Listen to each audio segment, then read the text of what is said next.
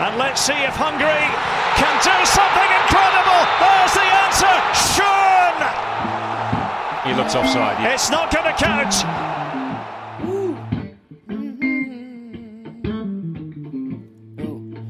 Third Degree, the Third Degree Net Podcast. Third Degree, the Third Degree Net Podcast. Third Degree, the Third Degree Net Podcast. Third Degree, the Third Degree Net Podcast.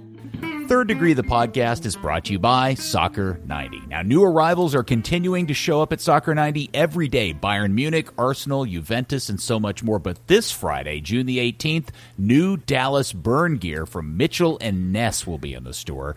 And you Third Degree listeners of this podcast receive 25% off when you use the code Third Degree at checkout. Well, hello there, FC Dallas Curious fan. Welcome to another edition of Third Degree, the podcast. Hi, for those new here, I'm Peter, and joining me are my two buddies. First, Dan Crook. Hey, Peter, how are the Euros treating you? I'm enjoying the Euros quite a bit. Now, I have been a brave individual, and I have already pre-predicted all the results, and I have been putting them on social media every day, and I got to say I'm doing okay. I'm not doing poorly. I'm doing okay. I'm not doing great either, but so far I think the tournament's been a lot of fun to watch. It's good to watch international soccer in tournament form once again. Man, that was a Lucci answer. It was, wasn't it? That hurts, Dan. That really hurts. That's all right. It took a few minutes, fewer than that. How are they treating you since you're English and all that? Well, we haven't shit the bed yet, so far so good. Are you expecting that to happen? Oh, absolutely, yeah. Okay. All right. Well, England-Scotland on Friday is the big one. So I'm excited for it. I predicted 2-2. What the hell is wrong with you? It's a big game, man, and the pressure's you guys might crack under pressure, and you already have your 3 points, so Scotland's got to win that one. Scotland has never got out of a group stage, and it's never going to happen. So okay. All right. Wow. Braveheart was onto something. And, of course, your hero and mine, the editor and founder of ThirdDegree.net, from somewhere not in Texas, it's Buzz Carrick. Come in, Buzz. Hi, Peter, calling in from Spokane, Washington on the final day up at the lake. Oh. And then I head back soon tomorrow. How is vacation treating you? It's nice. It's been hard to unplug completely, strangely enough, given all that's going on. But I've done a decent job of it, gotten away from the things a little bit. So. And how long will it take you to drive back to Dallas? Only 5 days. This is a short one because I have to get back for work. But not quite as wandery as it is sometimes.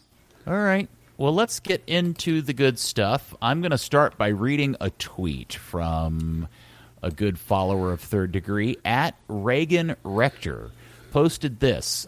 Let's get this straight. FC Dallas sells Santos 2 weeks before the season, struggles to fill the position while finding themselves in last place, and now buy a new 6 to try to fit in on the fly. Sounds like a plan. It does all feel and seem very weird how the acquisition of this new player has happened and the sale of Santos kind of hung Lucci out to dry, doesn't it, Buzz? Well, the sale of Santos happened so late in the window that there really wasn't time to, get a player in. And the fact that they didn't have a player lined up tells you that it really was kind of a spur of the moment sort of sale. I mean, I'm sure they would tell you that it wasn't, that they planned it and all that kind of, like I've told you before, if they're talking, they're lying.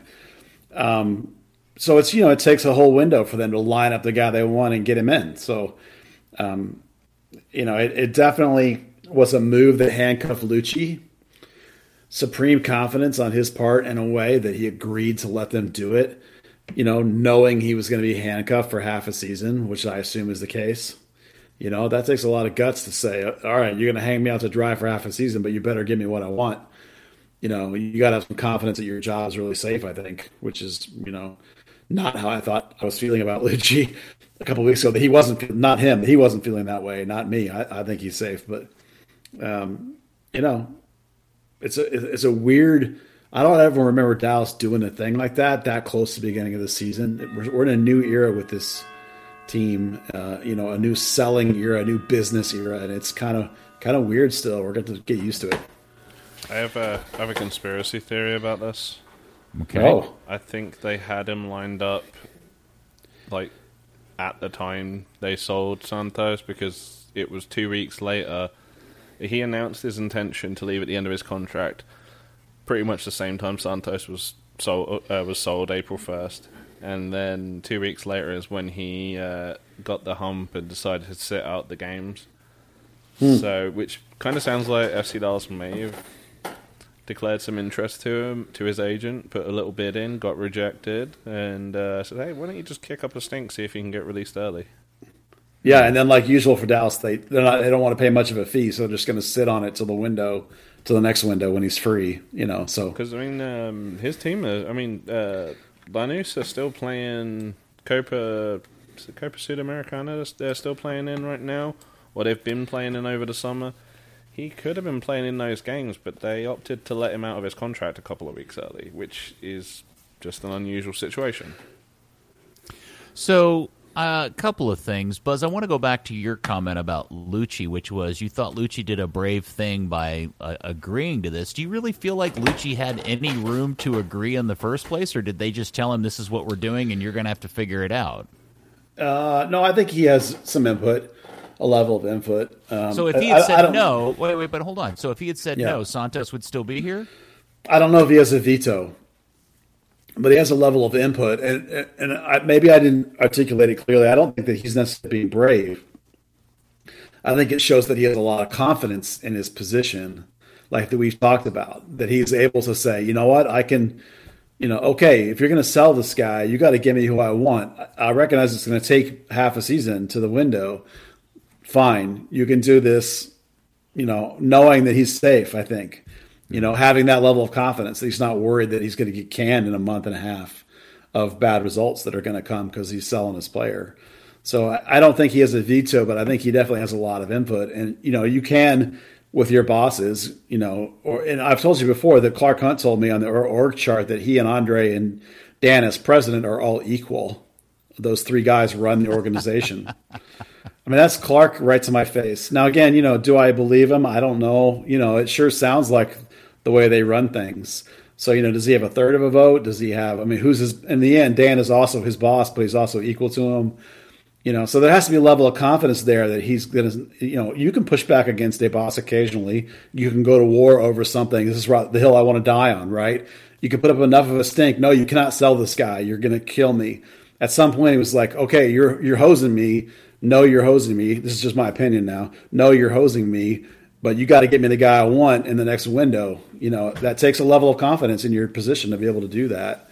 I don't think that they would have 100% hosed him if he'd have gone to war over this one.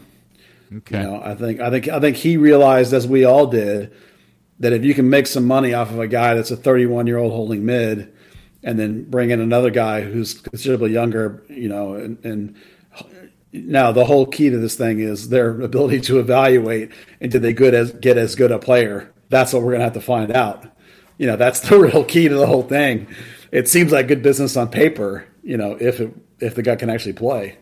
All right.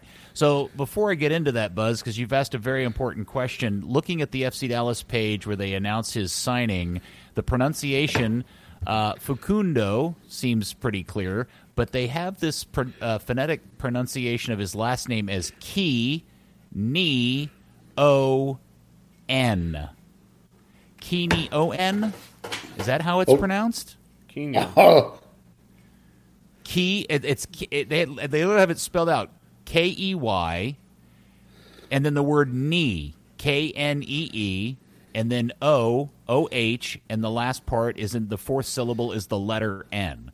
Keyni O-N? Is that how you pronounce his last they're name? going to say Kenyon, but it'll be Kenyon. Okay. So yeah, I buy Kenyon. Yeah. Well, that's what I thought too, but this is the official phonetics pronunciation on the website of the club. So I was like, get those wrong so often. oh. Yeah, I think they okay. just make that up on their own. They don't Google that or anything. All right. Well, then this will lead me into my other question, Dan. Has Yeah. anybody actually ever seen this guy play a lick of soccer that we know? No. No, I mean I've heard some stuff that he's a ball carry in 6. That's and that's about it. Buzz, come to the rescue. Yeah, I got nothing either. I even tried to look him up on YouTube and see if I can find anything. And there's a couple of goals he scored that look nice. But I mean, he's a 6. He's not supposed to be scoring goals. I mean, if he gets some, that's great. But this is a problem we run into in TV all the time with soccer, is that people don't make highlight reels of defense, particularly like, unless the guy's a really crunching tackler that makes like these crazy looking tackles. Right. It's hard to find clips of guys playing good. I mean, we have to assume the team scouted him or got some good tape or something. Because honestly, I can't find anything about him other than sort of some of the articles seem to talk about him being pretty decent and that he's pretty good in. It's not just the ball winning, but he's decent in possession, and that he can make some decent passes. I mean, but again, we're just taking some writer's word for it at this point, where it's a mystery, frankly. I mean, I guess that's kind of like the difference between what we can do and what someone with larger resources or like a team can do. We may have to rely on compilation videos that a fan or somebody like a Mr. Cranks made, whereas they have like Y-Scout, where you can just log in, you can click it, you can search for a player's name and see all the individual clips associated to him back to his debut for every team he's played for, categorized by what passage of play it is, what action he's taking, and they can really take that in and then watch even the full games if they really want to get the full context of him off the ball. What I will say, Peter, is that when I talked to Lucci, I think it was 2 weeks ago now, he did tell me a little bit about him. As long as I kept my mouth shut until the move happened, and he's pretty excited about him. It talked about him in terms of being like Thiago Santos and playing at a similar level. So they're really confident this guy's going to be a legit high end 6 for this club. And it's sometimes we just have to wait. Which is unfortunate. I wish I could see him play ahead of time, but. Yeah, and I think just to clarify for everybody, because the transfer window hasn't opened, and they're saying that he is, at least in theory, if he gets all of his paperwork straightened out, available to play as early as this weekend. And I think, Dan, you alluded, or Buzz, one of you alluded, so that essentially means either he bought out, or Dallas bought out, or Lanús let him out of his contract. He was contract free. That's the only way he could play at this point. Yeah, his old transfer window. Contract runs for another 2 weeks, so yeah, he's been in town for at least 3 weeks at this point. Yeah. FC Dallas, I mean, I did question that because FC Dallas didn't say exactly which window he falls under, but they did confirm to me he's eligible from this weekend as long as he gets his ITC and his P1 visa. Yeah, now remember, Peter, those P1 visas, sometimes weird crap can happen and you never know. Sometimes they just take a couple of days, and other times it's like, some bizarro stuff can make it in play. So yeah, I wouldn't hold my breath that he's available this weekend, but he certainly could be. Well, we'll see.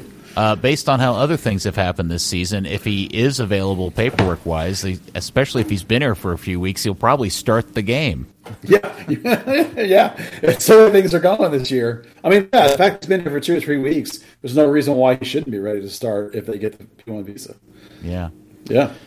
Okay, so Facundo Quinon, good to have a solid number 6 in the house, although I guess we found out he's going to wear number 5.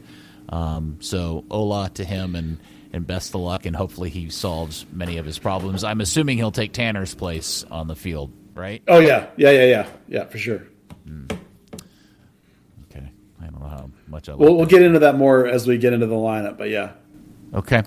Let's see. So the other big news this week is all the news that Mr. Che is back in town, and Tom Bogart from MLSsoccer.com has been reporting that there's some stuff going on, that even some Bayern officials are in town and may be interested in more than 1 or 2 players. But I think we go back to the question that I'm fairly certain we asked on this podcast a couple of weeks ago, which is, pending the health situation of Hedges and Martinez, Che's got to get time for Dallas now at this point, right? That just makes sense. Well, actually, I'm going to burst your bubble a little bit. I thought of a way to explain this forget for a minute that his name is Justin Shea and then he played for FC Dallas. And forget for a minute, if you will, that he was on loan to Bayern. And just consider if I told you that Dallas has signed an 18-year-old center back from a Bundesliga 3 team that got relegated, how much would you think that player would play if he showed up? A relegated center back from Bundesliga 3, 18 years old. Well, I think in that context, I get your point. Probably not very much. 0. He would play 0. Right. But right. I know. So the thing is like if Martinez is healthy, that's a question mark, but he should be by now. He was playing kind of through it anyway. He's a La Liga level player. Hedges, the former defender of the year. Bressan played in Copa Libertadores. It's like an 18-year-old kid is not going to play in front of any of those people. I don't care how good you think his future is, right? It's not like he was playing with Bayern. He was just playing with their not even U23 team. I don't Bayern 2, whatever it actually is. No. Don't misunderstand me. I'm not suggesting he starts over anybody. I'm saying considering their health situation, if they have a need for a center back, he seems to be an obvious replacement for those guys. And I think the only caveat to your suggestion or that scenario that you set up, Buzz, is that he actually comes from the club and has played with the club before. I think that's the big differentiator versus the kind of account that you're putting out. Yeah. Now, for sure, they played Nkosi Tafari for the North Texas game, trying to get him back physically fit and ready to go. And Che is a guy who also played with that club last year. Short of the fact that one or both of those guys will probably be on the bench, depending on the health of the first team, and one of them may have to play for all we know, depending on how healthy Hedges and Martinez are. I would be surprised if Che doesn't at least get some minutes somewhere. But he's not going to start. He's not going to play half a game. He'll spend most of the season playing for North Texas Soccer Club, unless, of course, the deal finally goes through, which is entirely possible. So, and as far as that goes, the deal itself, there's been a lot of back and forth about whether there's a buyout clause or not. Unless the buyout clause was really stupid, Bayern apparently likes him well enough that I think they would have just done it. So to me, that says that there's not one. I don't actually know, but I'm assuming at this point there's not one. And the information I'm getting from people that kind of seem to know a little bit is that Dallas is asking for more money. We joked about the first one was free, quote unquote, and that Richards was cheap. And now if you want another one, you're going to come back and get another hit. Well, now it's a little more expensive. So I think that's kind of where it is. I think Dallas doesn't want to get fleeced. They want a decent chunk of money because they recognize this kid's pretty special. So, the fact he's got a German passport increases his value. They don't want to give this guy away for nothing. So at the same time, Bayern's in a situation where their Bayern 2 club got relegated out of the Bundesliga 3, and now they got to go play like Regional 4 or something. So maybe they're not in a hurry to get him. Maybe they're happy to let him play for North Texas or FC Dallas for half a season or a season and sort of see how it goes. So, I'm sure they're interested. Apparently they're in town, not just from somebody else talking about it. Somebody I know, sent me some info that they actually are in town, chatting up and still trying to get things done. So nothing is in stone. Nothing's for sure out of the woodwork or for sure in the woodwork. So what did they get for Richards? Wasn't it? Yeah, 1.5 with a 40%. I think it was reported. I mean, I think on paper, my gut is that Che, given what Reynolds was worth, given what Cannon was worth, I think Che's worth 4. But then Dallas always wants their 40% sell on. So maybe he's 2.5 with a sell on, and that's kind of where I think it's going to end up. If it does go through eventually. So. Given the situation with Bayern, and maybe they don't exactly know what's going to happen with their team, they maybe aren't in a hurry, because there was a quote today about how they're happy to let him stay here for a little while and see how it goes and all that kind of stuff. So I think it's just kind of in, wait and see kind of mode with both these clubs, see who blinks, And then, the Bogert article in MLS Soccer suggested they're here actually talking about another player. Any idea who that is? Thomas Roberts. Yeah, I actually have a thought about that, and I think it is not Thomas Roberts. Well, first, let me tell you that we'll talk about why more, I think, later. I think it's time for Thomas to go again or try and force his way out again. But then I'll explain why later. In the short term, like think about the guys that went, right? They didn't go after Reynolds. They didn't go after Paxton when he went. Sealy was here, went, and then he came back, and then he was at PSV. I don't think Ricardo Pepi is the answer. I don't think Pepe's touch is clean enough for them.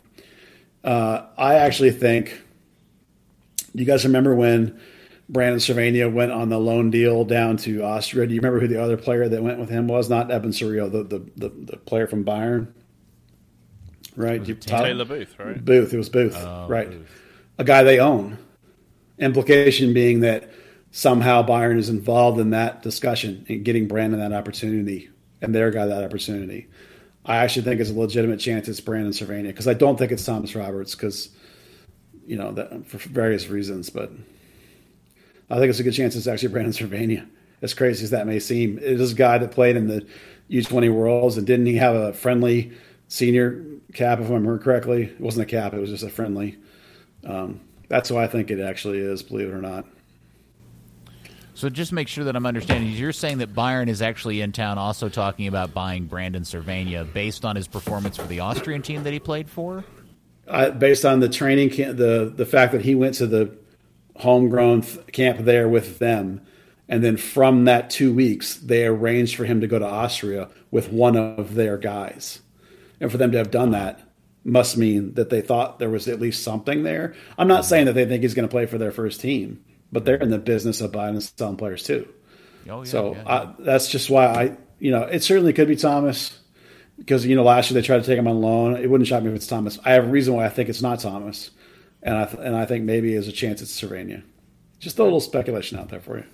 So what is the story with Dante Sealy? Because, he posted the picture of him being at PSV's training center, and then it was like, oh, he's on his way, that deal's done, and now he's back. Does that not – the fact that he's back doesn't change any of that? He's still going there? Yeah, as far as I know, he is. I mean, that's – for me, that was the team, of course, just said it was a 2-week training stint, but I took that as it was one last sort of sniff before they do a deal because their window's not open.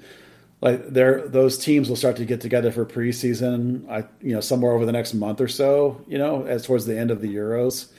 So I imagine that's when you'll start to see him move again. I don't have any concrete information that deal is done. It's just that he's been there multiple times, and I've been telling you guys, I've been thinking he was going to move this window for like 2 years now. So there's nothing that's changed my mind that's not happening, and I still think it's PSV. I don't think it's Bayern. Okay. And here on the run sheet, written in famous crayon, it does say that Jesus is still back in training, but any chance we'll see him this weekend? I think you'll see him. I don't think he starts. He's not ready to start. It's not. He had to take a month of no contact. So he basically jogged around the field towards the very end of it. So he's nowhere near going to be game ready. But you could see him for 10, 15 minutes, I think. They'll try and push him rapidly towards game fitness. Paxton's the one I think you're going to see the change. I think Paxton starts. Well, yeah, so let's talk about that. Minnesota is in town this weekend, and everybody's excited to see the team again. The 7:30 up at Toyota Stadium. What do you have any anticipation what you think the starting lineup will look like? I think it's probably going to be in the back, basically what you had before. Brisson, Martinez. I think Martinez will be plenty healthy enough to start. Brisson, if he's back from getting his green card, will be in there. Minjoma will keep his spot. Jimmy, hold on before you jump around too much. Let's do a what if scenario. Okay. You're assuming Martinez is healthy enough, but let's say Brisson isn't back from getting his green card. Who starts in that spot? Tafari. Okay. What if Brisson is not back and Martinez and Hedges are both hurt? Who are the two starting centers? Oh, Lord. Wow. I honestly don't think that they would start Justin Shea. I really don't. Yeah. That you might get a Nelson. Goodness, but then who plays left back? Because you leave Ryan at left back. So it would either be Ryan or Nelson. Nelson's more of a center back and a three man, but it's effective as a 2-man. It would probably be Ryan with Nelson left. I know you get crazy, but I'm quite confident that Martinez was playing through whatever it was. So, like with 3 weeks that we've had for him to recover, I'm sure he'll be fine. And I'm sure Matt's back. No, I got the impression that it wasn't like crazy serious, but it also wasn't going to be like a week or two. I mean, Hedges never ceases to surprise me with how quickly he rehaps and gets ready. So it's entirely possible he will be. I just don't expect it to be. I'm expecting Martinez and Brisson again because with Hedges, why risk rushing it if you don't have to? If Brisson doesn't get back for some reason, or if Martinez is worse, then maybe it could be Hedges. Certainly, I haven't gotten a report this week on whether Hedges is back in training or not. But so I'm expecting Martinez and Brisson and Majoma. And then if the 5 gets his P1, the new guy, Falco, gets his P1 visa, then I think he'll start. If he doesn't, then it'll be Tessman still with Acosta and Ricarte. And then I think it'll be Paxton on the left, probably O'Brien on the right, although I would bench him for one game off of the last performance and let Khalil El-Medkar have a game. But I don't know that Lucci will. Lucci likes to see what happens during the week a lot, see how guys respond. So I think O'Brien probably will respond a little bit and be fine. I did get a report, however, that Pepe has been crushing it this week and the last week, early this week. So as bad as Hara was, I think there's a legit chance that Pepe starts this game. Maybe flip a coin on that one.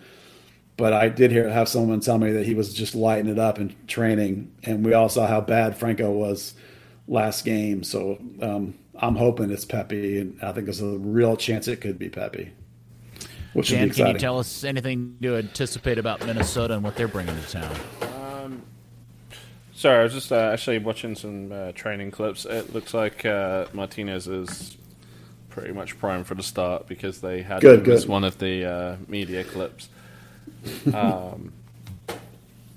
So Minnesota, I guess the biggest thing for them is Robin Lod. There's with Finland at the Euros, so there goes their assist leader and their leading goal scorer and their only good player this season. He's a left winger, but I mean they put him right wing, they put him up front, they kind of put him anywhere they have a need. They do have, similarly. 30-something Argentine guy that scored one goal and just trots around and does nothing up front. And they signed a French player, Adrien Huno, I think his name is, who started in their last game against Real Salt Lake in a 4-1-4-1. So, presumably he gets to start again, and they try and do what they try and do. But yeah, it's that's a team that was being dragged into life by Robin Lod. Obviously scored the goal at the end against Dallas in the game a few weeks back, and they're going to desperately try and replace him. Well, and it'll also be wicked hot, so hopefully they use that to their advantage on the game at 7:30. A friend of mine is coming to town, and we're going to the game together, so that'll be fun to sit in the stands and watch it as fans. All right, so anything else in particular about the team? Any other news or anything we want to talk about before I move into my next thing I want to dive into? Well, I just want to talk a little bit about Thomas Roberts. Because they've signed a six, the guy Falco or whatever, Facundo or whatever his name is. That's going to affect Thomas's playing time, which was already nothing, because Cirillo, as much as he didn't actually play, was really, really close to playing. You've seen they put him back with North Texas to give him some minutes, which is sometimes a sign that maybe they want to try and use him somewhere. He was really close to starting a game or two in the stretch when Tanner started those games. It was really close. If with the new six and then Edwin playing pretty well, Tanner's going to be back as an 8. Which will eliminate what chance Roberts had to get in the 18. And also Paxton's back. Now, I think Paxton's going to start, but very easily that one of the early subs could be an attacking wing. Paxton moves back into midfield. So again, Paxton is as versatile as Paxton is, and as much as Lucy loves that, Paxton's going to take some of Thomas's time too. So I think Thomas is back in a situation. It's amazing to me this is happening again. I think Thomas is in a situation where he needs to force the hand again, and he needs to line up his own loan deal and make it happen. His agents need to get to work and get something done because he needs to go play. He's coming up. I think this is his third season now. And other than the first couple of games of that first year when Lucci first got here, he played a little. He hasn't played since then hardly at all. So he needs to be playing. And North Texas, when he goes down there, he's too good for that team when he's on and when he's focused. So he needs an opportunity where he's going to think it's a good opportunity so that he's focused and determined, and also where they think that he's something to invest in. So I have a couple of reasons why I think that's happening. Mostly because I think it should happen, but also because you hear things too. But I think it's time for Thomas to force his way out of here. Alone will be fine. Just get somewhere where you can play. And also, I forgot to even say, Brandon Cervania is also back, and he plays that same spot, 8 or 6, or apparently right back now. But again, that's like 3 guys who are going to shuffle positions. They're going to take away what opportunities he was having. And that same is true with Brandon Cervania. Now that Brandon Cervania is back, if he comes back and never sees the field, he needs to force his way out too. Like the thing he just did that apparently, I'm just assuming that Byron had a little bit of a hand in. Make that happen for yourself again. Get out there, get a chance to get seen, get a chance to get bought by somebody, and get to the next phase of your career. Stagnating in Dallas isn't going to help you, and it doesn't help Dallas. Right? Just sitting here doing nothing, because eventually they got to clear space. Yeah, wherever, man. Just get somebody to pay you to play. No, are you in Transylvania? Where are you? Oh, he's in crazy London. He's gong listening going to on. Big Ben. It's you don't have a grandfather clock in your house? My in-laws have a grandfather clock. It chimes. Lord, I couldn't hear a word you were saying over all of that. That was crazy. Well, that's funny. It went off earlier, and I asked Dan if he heard it, and he said no. No, you were shouting so loud I couldn't hear it. Definitely heard it 15 minutes ago as well. Oh, and it's 4 minutes slow, by the way. I don't have control over that. Buzz, Yeah, it is reset the in-laws clock. Yeah. I guess my question about all of that, Buzz, is that I feel like we've been through this story before with Thomas, where he went and found somebody that wanted him, and then they cock-blocked him. And what's going to keep Lucci from cock-blocking him again? Yeah, they cock-blocked him with Byron last year, and then he arranged a loan this time, and they talked him into staying. It's like at some point you just got to be like, look, kids, just do it, man. Pull the trigger and go. It doesn't. He can't just do that, though. Sure. Fabian Castillo says you can. I'm just saying, keep working on it, keep trying, do something. You can refuse to play, you can quit showing up. What are they going to do? Not pay you? Oh, he could do that. Yes, I'm saying I'm just saying, Castillo got on a plane and left the country. Yeah, I'm just saying, there's players have power. I'm not saying Thomas should do those things necessarily, but I think if you keep coming to them with these offers and be like, listen, you guys are not playing me. Please just let me go. Let me go play. Maybe I'll do a great job and then I'll make you some money, because they're not using him. They might as well let him go and see if he can make some money. It's different than Shea, where Byron, is interested in his sniffing. And so maybe you're like, hey, you got to pay.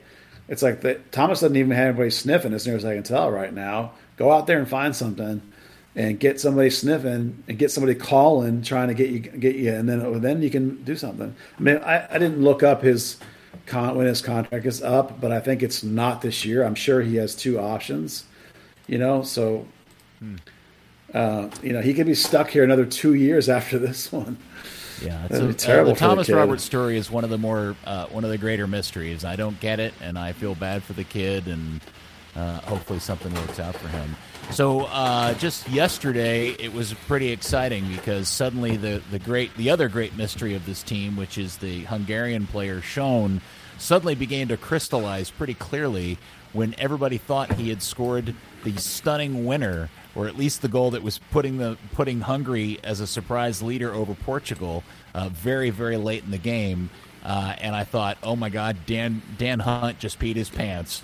But then the goal was called offside, and we saw little of Schon for the rest of the game. And what was about to turn into the most hilariously ridiculous story just turned into nothing. Yeah, did you guys watch it? How he played as a striker? Apparently, how did he look? I didn't see it. literally, I mean, Dan, did you see it? Did you watch the game? Yeah, I was kind of in and out of it, but I mean, the thing is, he came on, he had that one great moment, and then Portugal became Portugal, so suddenly the ball wasn't up his end of the field. Yeah. They subbed him on, and it took me a minute to try to figure out where they had put him, because they put him someplace I didn't expect him to put them, which was essentially straight up front. I kept looking off to the sides to see if he was playing on the left or the right, and then realized, holy crap, he's playing as a striker.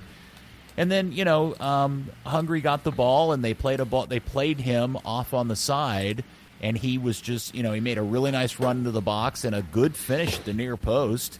He destroyed Pepe. And he destroyed Pepe in the process of doing it. It looked really good. And then, like Dan said, after that minute, he just kind of evaporated from the game because Portugal went, oh, yeah, all right, screw this, and ended up winning 3-0. So, yeah. And literally, I don't think you saw him again. He may not have even touched the ball after that, to be honest with you. Because the three Portuguese goals came in a sequence of about 7 minutes. Yeah, I was right about Thomas, by the way. 2 more option years. Yeah, it's interesting to see them, the guys that know him, use them where you would think you would use him, which is like a high on a wingish kind of off-striker type of role. I mean, I'm sure that's where he's supposed to be. I'm sure that's where he'll play with Dallas most of the time. Our big complaint about him here was the fact that he got crushed in there early with no opportunity to really be effective. It's like I watched him in training and nothing, like, I saw some moments of goodness, but I didn't see enough that was like, oh, dude, get him in the lineup now. I mean, it wasn't that kind of thing. So, we'll see if we joked about the idea that he would tear up the Euros and never come back. That would still be funny.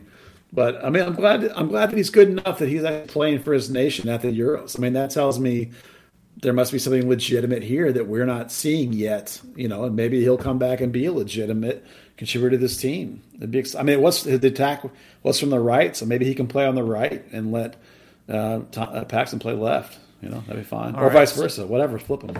Well, and then on the flip side, there's the weird story about Vargas in Venezuela. I'm still not sure I understand what has gone on with him. Does he have COVID? Did he get cut from the team because he just sucks, or what is going on with that story? I'd asked John to look into it because he's our resident Googler in foreign languages. And, Venezuela was weird because, before the tournament they had 13 cases. I think it was eight confirmed cases and another 5 exposed. So they, called up 15 players in addition. But they also dropped a bunch of players, and Vargas just disappeared out of the lineup. So you're like, okay, well, maybe he was part of the COVID restriction, but supposedly no, he was just dropped from the lineup and then not considered when they had to call up an extra 15 players. That's not a good sign. No, it's not a good sign, but I also have to say there's nothing that I've seen out of him so far. I was really surprised when I saw that he had been called up for this tournament. I don't feel like I have a complete picture of his skill set, but maybe I'm overestimating Venezuela as a national team, but I didn't consider him national team quality. Kind of the same consideration you have to take with Schön and Hungary. These are 2 teams that, maybe they could give a USL Championship team a good game on the regular. They might get a one-off result against a big nation like a Brazil or a Chile, but talent-wise, they're just nowhere near. Yeah. All right. Well, anything else, Buzz, about the club in particular before I move on to the next thing? No, that's really all I got. I mean, the only other thing is that I'm really excited to actually see Nkosi Tafari healthy again, because we haven't seen that guy hardly play in so long. No. I'm looking forward to see if he's actually got anything. I mean, I don't know if he's going to get on the field for FC Dallas, but his window is closing rapidly. This is year 2, and if you're coming out of college, you don't get a lot of time anymore if you're a 4-year guy, which he is. So I kind of want to see something out of him. I mean, get him in a game or something. Let's see what he's got. There's a lot of really good tools there, and he's a great dude, so I'd love to see him get a legit opportunity before we get Justin Shea a legit opportunity, because Justin's only 18 and Tafari's much older. So let's find out real quick if he's got anything. Okay. Can he never play in USL League One again? Because that annoying commentator kept calling him Burgess. It says Tafari on the back of his jersey. Just call him Tafari. It's on the team sheet. It's on the league website. Oh, was he? That's those guys are down in Florida. They don't know. They don't know a lot. No, it's all right. Well, if you get to watch the team on Saturday, hopefully. When would be the latest his paperwork for Quinón would be able to be completed?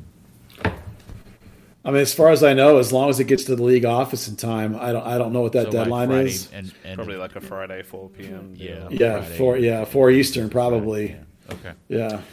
All right. The last thing that I wanted to talk about is I had this weird kind of epiphany yesterday, I think it was, because this is the week that Austin FC finally opens up and has a home game. And there's been lots of coverage stateside here, here in the state, in different places, promoting the fact that the stadium is opening and the anticipation around the atmosphere that this new stadium seems to have promise of. And, a lot of us, myself included, have poked a lot of fun at the lack of the organics of this. This all feels very manufactured and kind of pushed and created by the club, and the whole Matt McConaughey aspect of this all just feels very plastic in many ways. But that said, if Austin, in fact, over the course of the rest of the season does end up with this amazing electric atmosphere that we all in Houston and in Dallas look kind of sheepishly at and longingly at, is it going to tell us that maybe there is another way that Dallas should be going about this, or in terms of growing their atmospheres and their fan bases, and that maybe for all of the lack of the coolness of doing it and the lack of the organics of it, maybe the way Austin is doing it is maybe the way it needs to be done? No. Hold on. Wait, no. Yeah, Dan said, I want to hear Dan. Yeah, go ahead. Oh, that was it. No. What? It's a podcast, dude. You got to flesh it out. Well, I mean, it's a sport that's built on organic support and an atmosphere. It's not a corporate team-run thing where there's nothing independent about any of the supporters groups. I mean, hell, they went to Kansas City and some idiot left a banner on the side. And next thing you know, Austin FC are putting an advert out on Craigslist. Hey, guys, we can buy them another one because, we pay for all their stuff. But there's an emotional attachment to this banner that's existed for exactly 4 weeks. So if somebody finds it and could return it, that'd be really awesome. We'll give you, like, a reward or something. It's embarrassing. You talk to the supporters groups when they're on calls with these people and... and Anthony Precourt's sending them a script. It's just absurd. You watch these little practices, and there's nothing original about any of the chants, any of the songs. You've got front office people leading. It's embarrassing. It's everything that every European piss take about MLS has always been based on, how plastic things are. But if they have 3,000 people all singing and cheering and creating an amazing atmosphere in that stadium on Saturday and for the rest of the season and into next season, because even when the team sucks, you're still going to piss all over it as plastic. The same way you do as those forced patriotic displays in North Korea, absolutely. And no, I mean, it's going to last a year or two, and then it'll be like Orlando and New York City, other kind of forced upon atmospheres that just dissipated. There's no hype in Austin. There's hype in around the domain, really on the outskirts of Austin. There's like a whole PR machine in New York City working on this. No one gives a shit about them. Well, that's a different perspective than I seem to have arrived at. They seem to be the talk of the town everywhere I turn, but okay, cool. That's interesting. I appreciate your passion and perspective about that. It'll be interesting to see how it's. It's tiresome, like just hearing this whole, however many press releases are being put out about them and things, nothing's organic. No one, there's no one, like, people on the streets aren't talking about Austin FC. People who are getting paid to write articles are talking about Austin FC and implying that people on the streets are talking about them.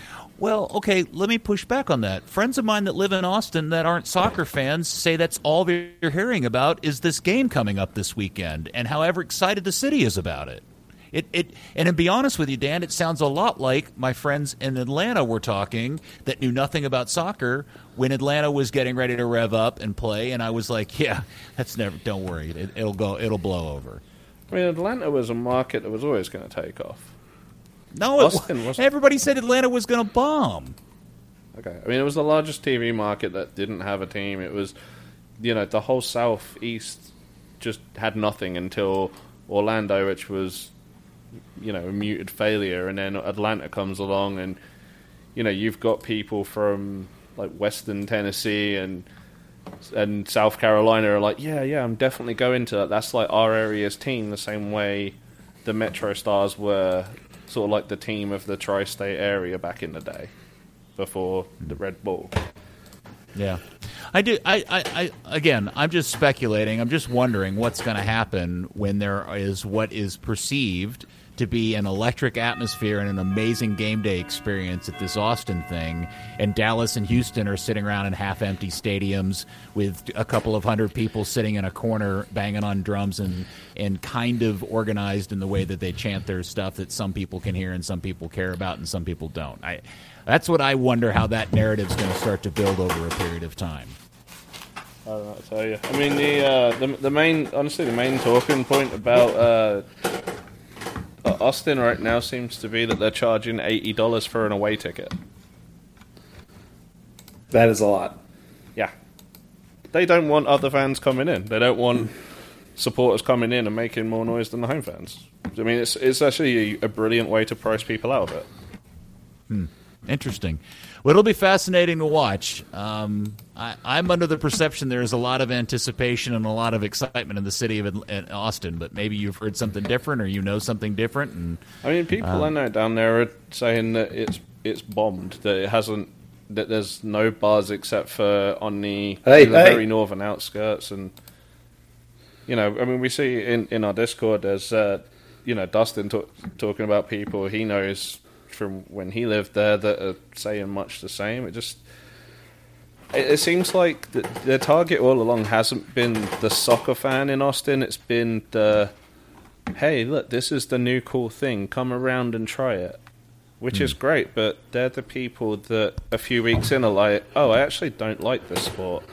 So why am I paying this exorbitant amount of money to be here? Well, time will tell, won't it, sir? Certainly will. All right. I want to answer the question. Oh. You just skip right past me. Okay. Well, I am very interested to see how it goes. What kind of crowd they have and can they sustain. But the answer to the question, in my mind, is 100% yes. Now, I'm not saying yes that it's the Austin way, the way they're doing it. What I would say was 100% yes. Look at Kansas City. Because Kansas City was terrible for a long time as a market, as an MLS franchise, in terms of fan base, in terms of attendance, in terms of anybody caring about it. And they changed to a new local ownership, and they went to play. Originally, they were playing in a baseball stadium while they built, I think it was a baseball stadium, while they were building their new place. But the minute those guys took over, I don't know what they did because I'm not privy to the internal workings of their franchise. But that thing started picking up steam right away. They moved out to the burbs a little bit. Yeah, that's contrary to, right? We now we think downtown and young and urban, right? But the move to the suburbs for them paid off. That's a market similar to Dallas in a lot of ways compared to like Portland. Kansas City is a lot more like Dallas. Now they have their own place and they've got like 70 straight sellouts or something. Kansas City shows that you can do that in a central United States football traditional market. I mean, American football traditional market. They've showed that you can be successful. That's who Dallas should be calling all the time. They should be going to the owner of those teams and going, let us pay you whatever to tell us how you did it.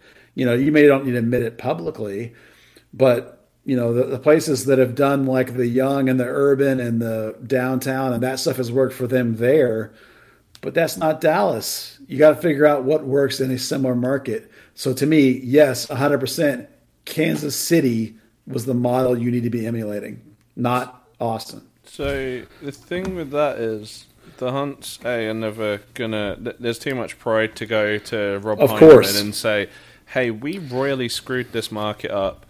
Can you show us how you engaged the supporters and grew that organically?" Yeah. Yes, because that's what happened. I know. And that's kind of converse to the way that Austin have done things, where they came in.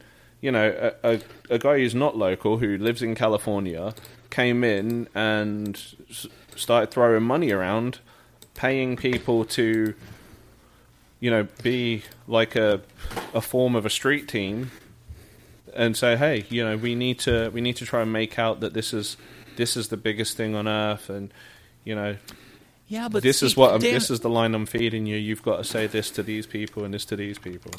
Yeah, but see, that sounds like marketing to me. And see, here's the thing: is I kind of understand where you're coming from in the organic part of it, or the lack of the organics. But that's a guy that was bringing a quasi-stolen club into town, doing it in a very un-Austin way, and had to execute on a plan to get people on his side, and seems to have done it extremely well. I mean, their waiting list for season ticket sales is off the charts. They've sold that thing out like crazy. They have an incredible number of people that are going to be in their supporters groups. I mean, there's going to be more people in the Austin supporters group than I think both Dallas and Houston supporters groups combined, and that's on day one. So I can already tell you, as somebody that's been around this for long enough, I can already tell you the question is going to be immediate. How did Austin pull this off in this short amount of time? And Houston and Dallas, which, by the way, have completely opposite stadium situations, neither one of them can figure it out. And maybe the Austin way is the right way to do it. To build the kind of atmosphere that is going to get other people interested into coming to games, is that maybe you have to do it this way in the state of Texas. Maybe the idea of growing it organically is just not possible in this state. I mean, if you have to have a supporters group on the payroll to make it happen, and what do you mean by sport's gone to shit? Okay, so what do you mean by on the payroll? Because when you say that makes it sound like to me they are actually paying people to go to the games. They were paying people. Okay, you're making an accusation. You're going to have to explain it. They have been paying people. That's all there is to it. Paying people what? To go to games? Well, no, they haven't had games to go to, but the whole organization of this is based on they paid off, the whole reason that their supporters groups are so fractured is because they were paying certain people certain amounts, certain people other amounts, certain people to like organize and lead the groups? Yeah. So what? Okay.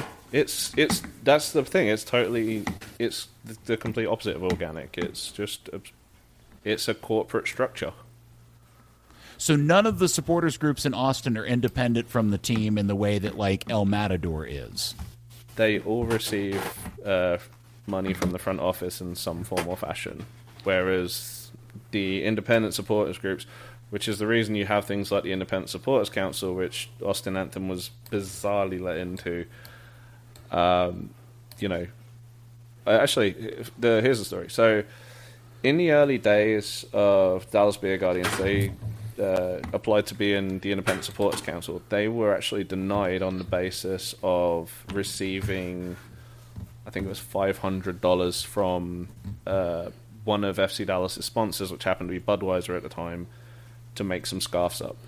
Mm-hmm. I mean, and that is like minimal compared to the things that, Austin, all their instruments are paid for, the banners are paid for, everything's paid for. It's an embarrassment. Okay, well, that's like I said, that's interesting insight. I just, and that may be a method that is not desirable by a certain number of people. I just wonder what the actual reaction's going to be when the atmosphere is Portland-like in that place. and everybody looks and sees the game on in Frisco or the game on in Houston. There's like, what in the world is the difference? And all of the nuance and details that you're talking about are going to get lost in the mix, I worry. That's fine. Then people can watch, like I say, those little patriotic displays in North Korea and things like that and think, oh, wow, they really care. Yeah, I actually, maybe it's because I'm American. It doesn't really bother me that much that, because I watch the way FC Dallas works with their supporters clubs, and I like they do everything they could possibly do wrong to me. It's like they don't give them the support. They don't build the atmosphere around them. They don't make it easy to be a fan in the supporters group. They don't help those guys at all. Well, and that's I can't help. I know, but that's what I'm saying. It's like I can't help but think, man, what if they went, not only did all that, what if they went even further and like helped them get to games and helped them make banners and helped them do everything to help create real, you're going to check to the word real, but help create a better game day atmosphere. I don't know that would bother me. I mean, I get where you're coming from, Dan. I believe me, I do. It just doesn't, it honestly doesn't bother me at all. So MLS as a league has, at least in the past, they... You know how they have their weird little funds? There was like a $500 team discretionary budget every year to do things for supporter groups, which, for FC Dallas supporters groups has been, just print the banner that sits in front of the stand in previous years. When that was why a couple of years ago there was that weird one that was the Dallas Beer Guardians twice, which made very little sense. When DFE was around, it was their Snake Pit banner. That's one thing. You've got things like Kansas City. Their whole away support has been fantastic, and that is largely because Sporting Kansas City as an organisation pays for away tickets. They don't just do that for supporters groups. They will do that for anyone that is, a Sporting Kansas City fan that wants to put the time and money in to go. Why isn't that inorganic? Because that doesn't affect... That's not... trying to build something inorganic. That's just helping people get to an away game. Well, then, but isn't all Austin doing is just getting people to come to their home games? No, and be part of an organized group of people. Again, maybe this is a cultural difference, and I probably fall more on the side of Buzz on this, and I love El Matador, and I love the Dallas Beer Guardians, and I was an original member of the Inferno. I'm just as a person that has been watching this for a long time, I'm really, really worried that Austin is going to turn into this thing, and everybody's just going to assume.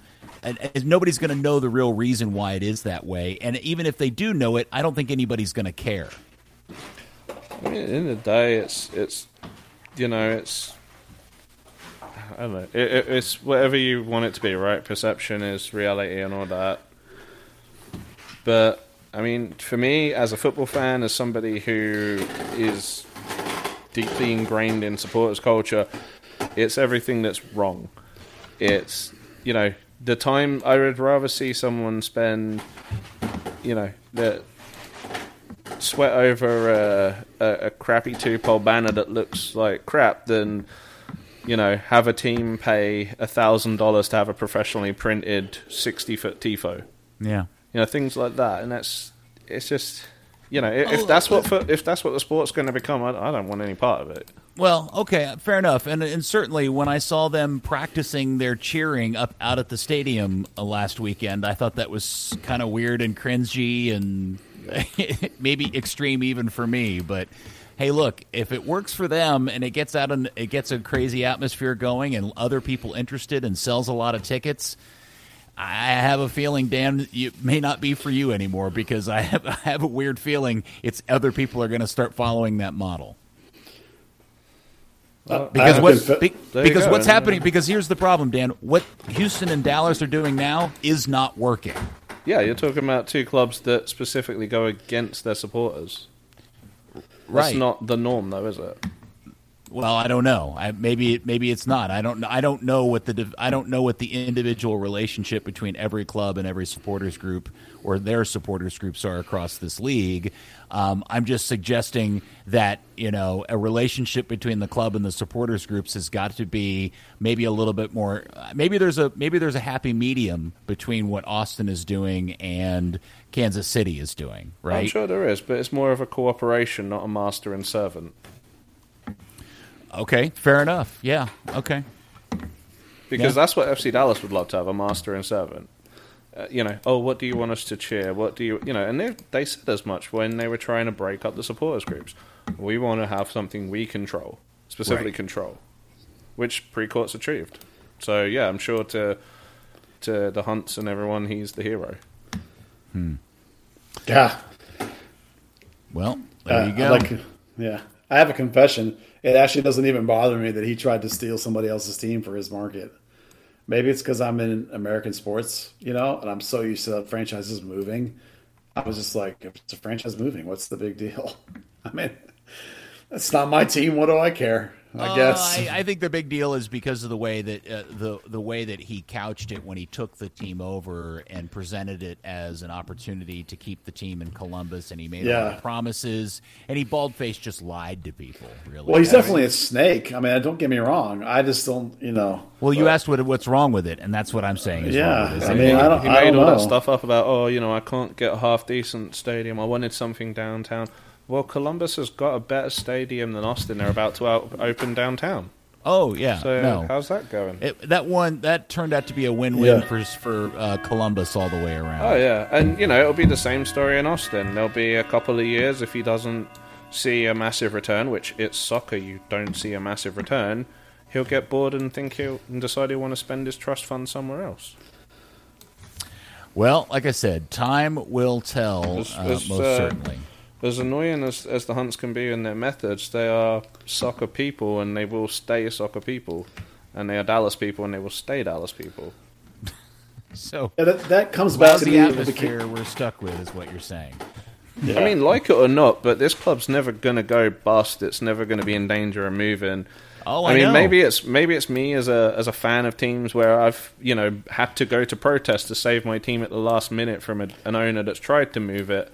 But that's a big deal. I would rather that. I would rather go into the end of the season and say, hey, next season it's actually going to happen. It's not an if. Love it. I love a passionate Dan Crook. I love it. And I'm very proud I pulled it out of him. All right. Hey, guys, don't forget Third Degree, the podcast, is brought to you by Soccer 90. New arrivals are landing this week at Soccer Daily. Bayern Munich, Juventus, Arsenal, and a whole lot more. But on Friday the 18th, the new Dallas Burn gear from Mitchell and Ness arrives, and you Third Degree podcast listeners will receive 25% off when you use the code Third Degree at checkout. Dan, thank you for all of that awesome expression and opinion and insight tonight. That was good fun. Thank you. And as Andy reminded you on the show, enjoy Copa America too. And find out why Andy, when you speak to Andy next, find out why Brett Brereton's playing for Chile. He's crap. I will ask Andy on Saturday that question. No doubt about it. And by the way, Buzz, we are enjoying the creaky boat that you've been sitting in during the entire podcast, too. Hope it doesn't sink. Yeah, I had to use the desk near the dining room here at my in-laws' house, and the chair is super creaky. So sorry about that. I mean, it's like a ghost. I got a creaky floor chair. I got a grandfather clock going off in the background. So what I wanted to say, Buzz is staying at a haunted house on his vacation. Haunted mansion. Yeah, up here in Washington. What I did want to say though is, man, the Dallas Burn throwback gear they dropped the first time was so good. I can't wait to see what they got next. Hopefully, it's different kind of stuff. That would be sweet. I'm excited. It's something new. Maybe there'll be a hat in there finally. All right. Well, thank you, FC Dallas Curious fan. We will speak to you next week on another edition of Third Degree, the podcast. Keep soccer organic. Third Degree, the Third Degree Net Podcast. Third Degree, the Third Degree Net Podcast. Third Degree, the Third Degree Net Podcast. Third Degree, the Net podcast.